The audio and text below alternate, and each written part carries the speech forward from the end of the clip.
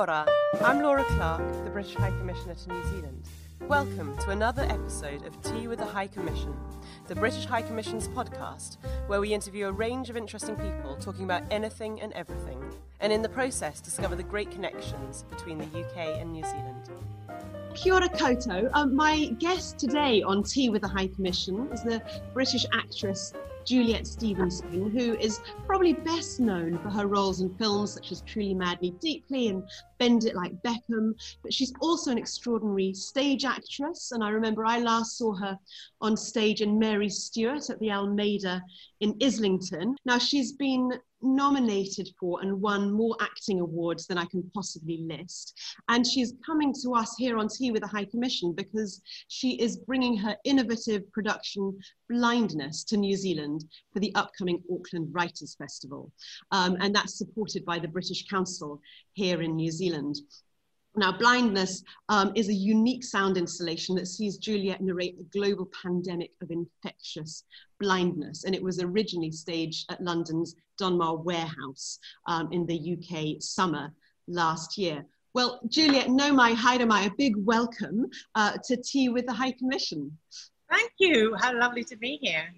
It's lovely to have you here, and I'm delighted that you're bringing Blindness to New Zealand, even though it's very sadly a virtual visit, as all our visitors are these days, rather than a physical one. But luckily we've met before, so I can kind of imagine you sitting here and having a cup of tea with me. So a recent Guardian review described Blindness as a blazing pandemic tale, brilliantly too close for comfort.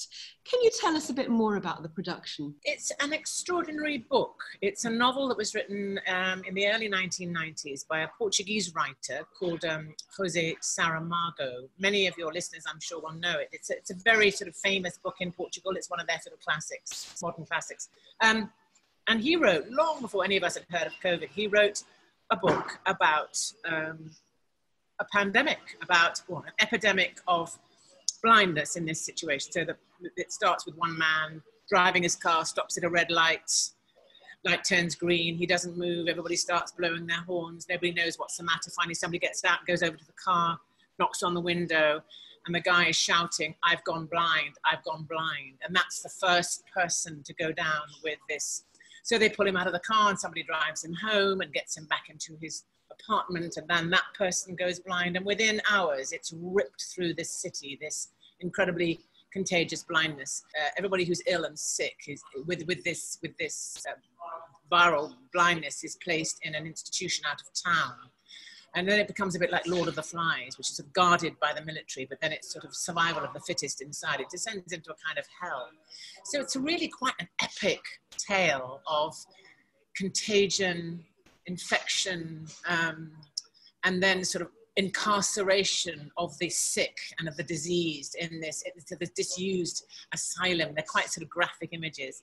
But I play a character, the only person who does not go blind, who retains her sight, is this woman, and she becomes their leader, she leads them. But it's a huge cast, and nobody could afford to do it as a full-scale production. And so the writer, wonderful adapter, Simon Stevens, who adapted the novel, said, "Well, why don't we do it as a one-woman show?" And I said, this was way before COVID. And I said, "How can you possibly do that? I mean, there's hundreds of people." And he said, "Just leave it with me."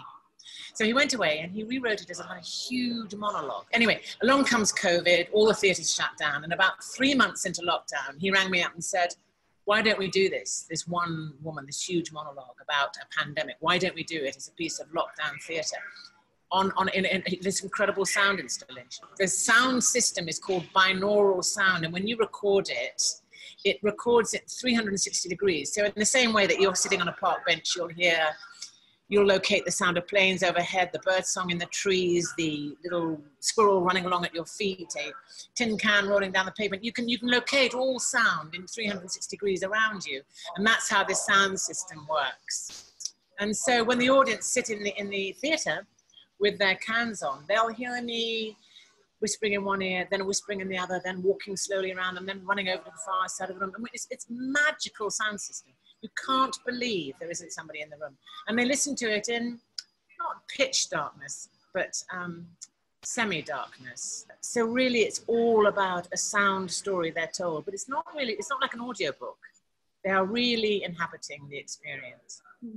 Well, I just can't wait to see it when it comes here and to actually be there. And a very different type of theatre experience, actually. Yeah. I'll just say right now for our audiences listening, as we're talking about sound, if you're picking up a bit of background noise, I think it's because Juliet is in a service station somewhere on the drive between London and Bristol and has very kindly come off the motorway to do this podcast. Sorry about the ambient noise. Yeah. A bit of immersive experience here as well. It's fascinating, and it's of course, and it was staged in a socially distanced way as well, wasn't it, at the Donmar? Yes, it was amazing. It was amazing, Laura, because the whole city had closed down, shut down. Everything was shut. Central London was a ghost town. And yet this one theatre opened. Audiences queued outside, lucky it was summer and it was warm. And they were led in one by one, or you could go in a pair if you were there with a partner. You could go in a pair, but in your bubble. But on the whole, led in either one by one or in couples. And then as you walked into the dark auditorium, all the seats were arranged rather beautifully at funny angles to each other. So you were never sitting next to someone. You were always, and then a light would come on above your chair as you were brought in by the usher, and then you sat down and the light would go out, and then the next person brought in. So nobody was anywhere near anybody else. And they turned the sort of necessity of distancing 2 meters into a really lovely ritual of welcome.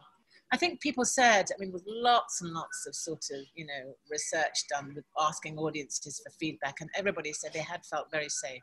It's very much a production for the COVID era and very relevant, of course, for the COVID era.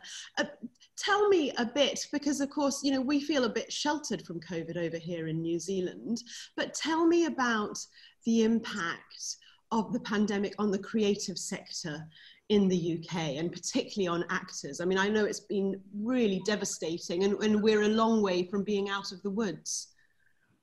Catastrophically devastating. It's just been heartbreaking. I went to see that Boston Theatre the other day, and there were sort of weeds and dandelions growing in the cracks in the pavement. The stage door had not been opened in a year, and I thought it was an incredibly poignant sight.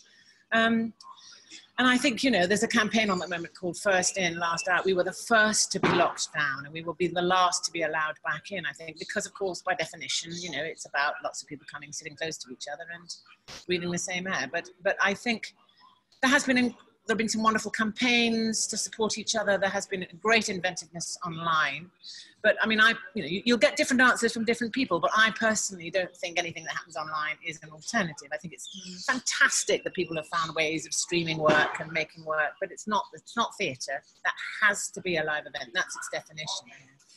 Because audiences are a huge part of the event, and when they're not there, yeah. But on the other hand, and I'll shut up in a minute, there will be a huge surge. There'll be a tsunami of creativity. That's for sure. Yeah. I was going to ask, actually, do you think, because of course times of great challenge often bring a great surge of creativity afterwards, and really innovative thinking, not just in terms of the substance, the creative substance, but also how you stage things or how you bring things to audiences. So do you think there's going to be a big change, a big, increase in creativity as a consequence of it? I think there'll be, pent up creativity. Like you take a small child and take all their toys away for a couple of weeks or something, give them back. They're going to, actors are a bit like that. We are playing. A play is called a play for a reason. I think there's going to be a huge surge of creativity. There's going to be a kind of running back to, and I think, we're a very inventive and quite flexible bunch of people. I think there's always been periods throughout history where the arts have gone under, or they've been banned, or they've had to go underground, or we always find a way. And sometimes, necessity is the mother of invention. And I know there'll probably be really interesting versions of outdoor theatre. I know already there's a couple of outdoor theatres being built for that reason. But we'll see, we'll have to find our way. But for sure, there'll be all sorts of inventiveness and creativity. So we're very sorry that you're not able to come out in person with this production. Because of course, if you did, the New Zealanders' favourite question to any visitor is, whether you like it here in New Zealand and what you like best about New Zealand. I think it's a sort of irresistible urge. But you've not visited before. So can you tell us, what do you like most about New Zealand from afar? Coming to New Zealand is a dream. My husband's an anthropologist, We've been in Australia together, but very, very, very different culture, I know. And so coming to New Zealand was a dream. And in fact, I was going to come a year ago when I took the most recent play I was doing, not Blindness, the one proper full-scale production, to the the Adelaide International Theatre Festival. And then after that was finished, I was going to come to New Zealand just to do some exploring, because I've been longing to come. And then, of course, we all had to rush home to lockdown. Everybody had to cut short there.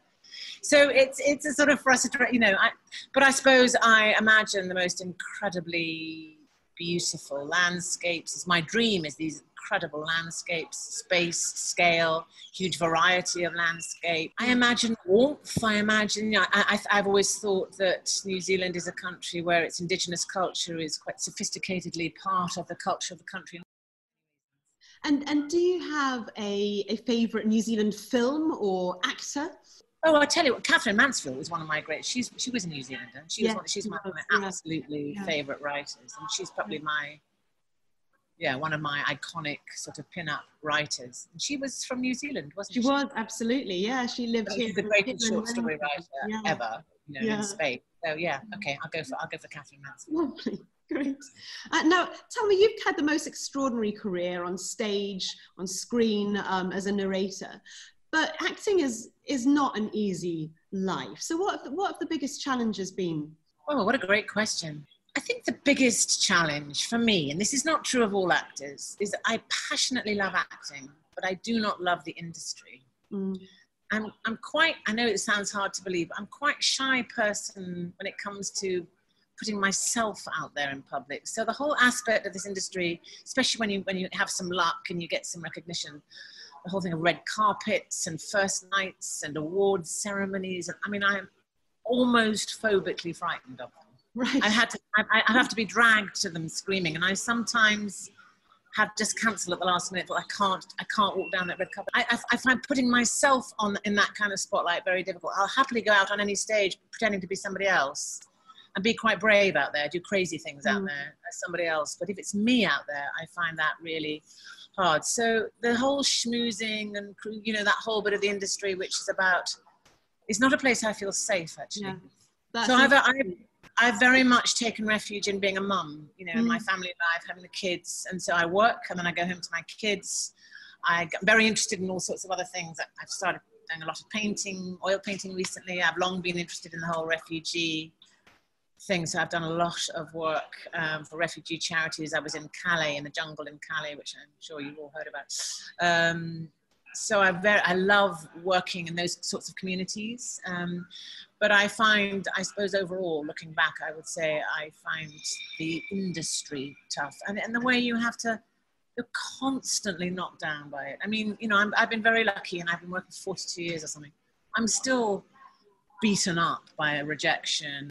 You'd think by my age I would be able to get some sort of fairly stable plateau, but I think we never feel that. We're always employees, and we're always, so you have to be quite tough, and I'm not always as tough as it would be helpful to be.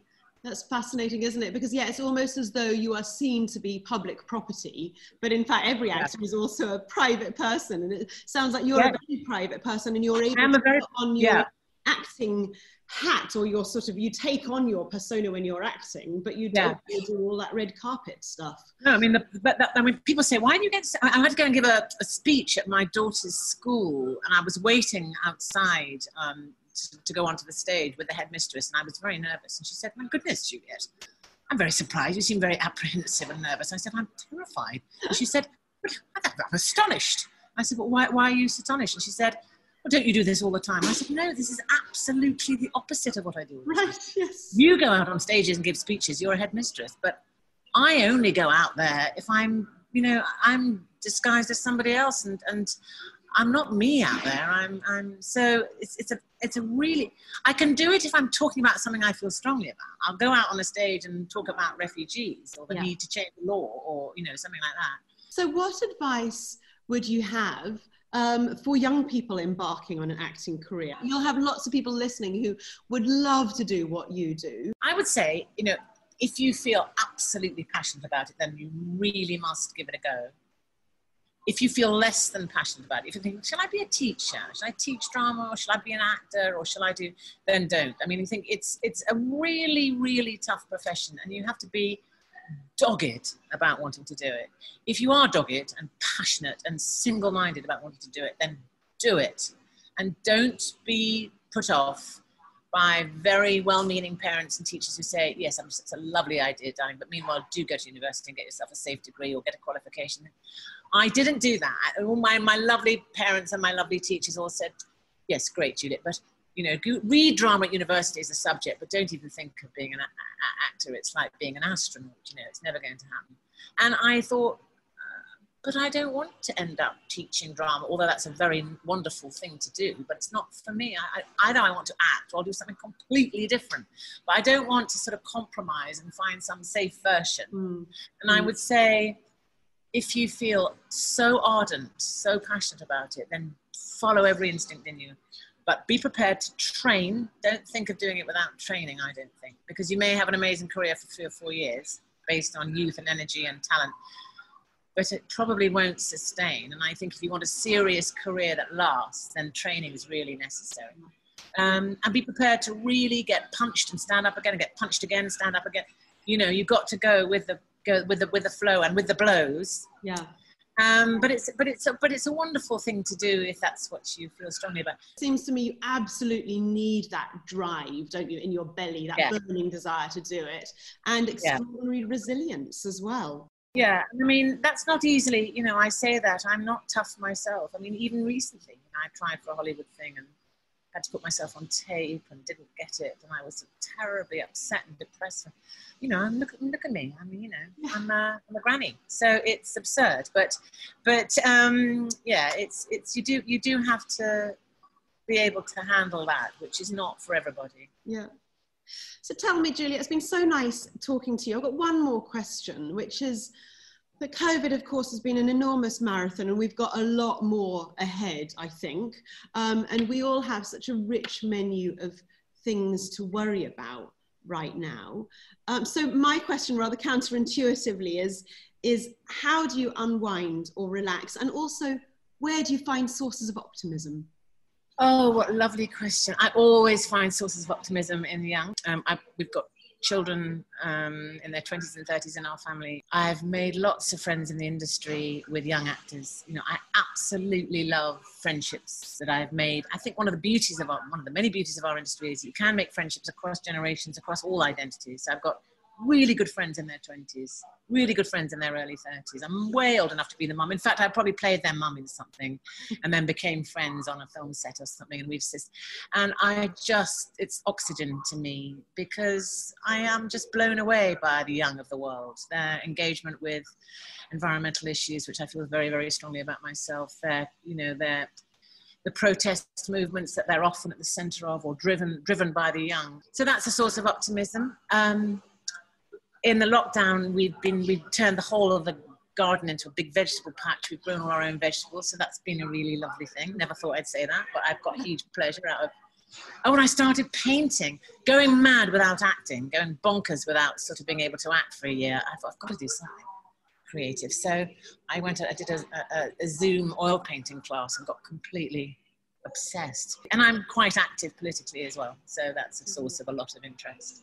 Wonderful. Well, look, Julia, it's been lovely to talk to you. Thank you very much for coming off the motorway and making time. And I am hugely looking forward to going to see Blindness up in Auckland at the Auckland Writers' Festival. So thank you very much, and good luck with all your work back home in the UK. Thank you, and it's lovely to think of the show coming to New Zealand. It's lovely just to be there, even if it's only as a voice, as a hollow voice in an auditorium. But I hope people enjoy the show. Thanks very much. Take care. All right. If you enjoyed this podcast, please leave a review, as it helps others find us. And remember, you can subscribe to us by searching for Tea with the High Commission on iTunes or Spotify. Thank you. Ka kite anō.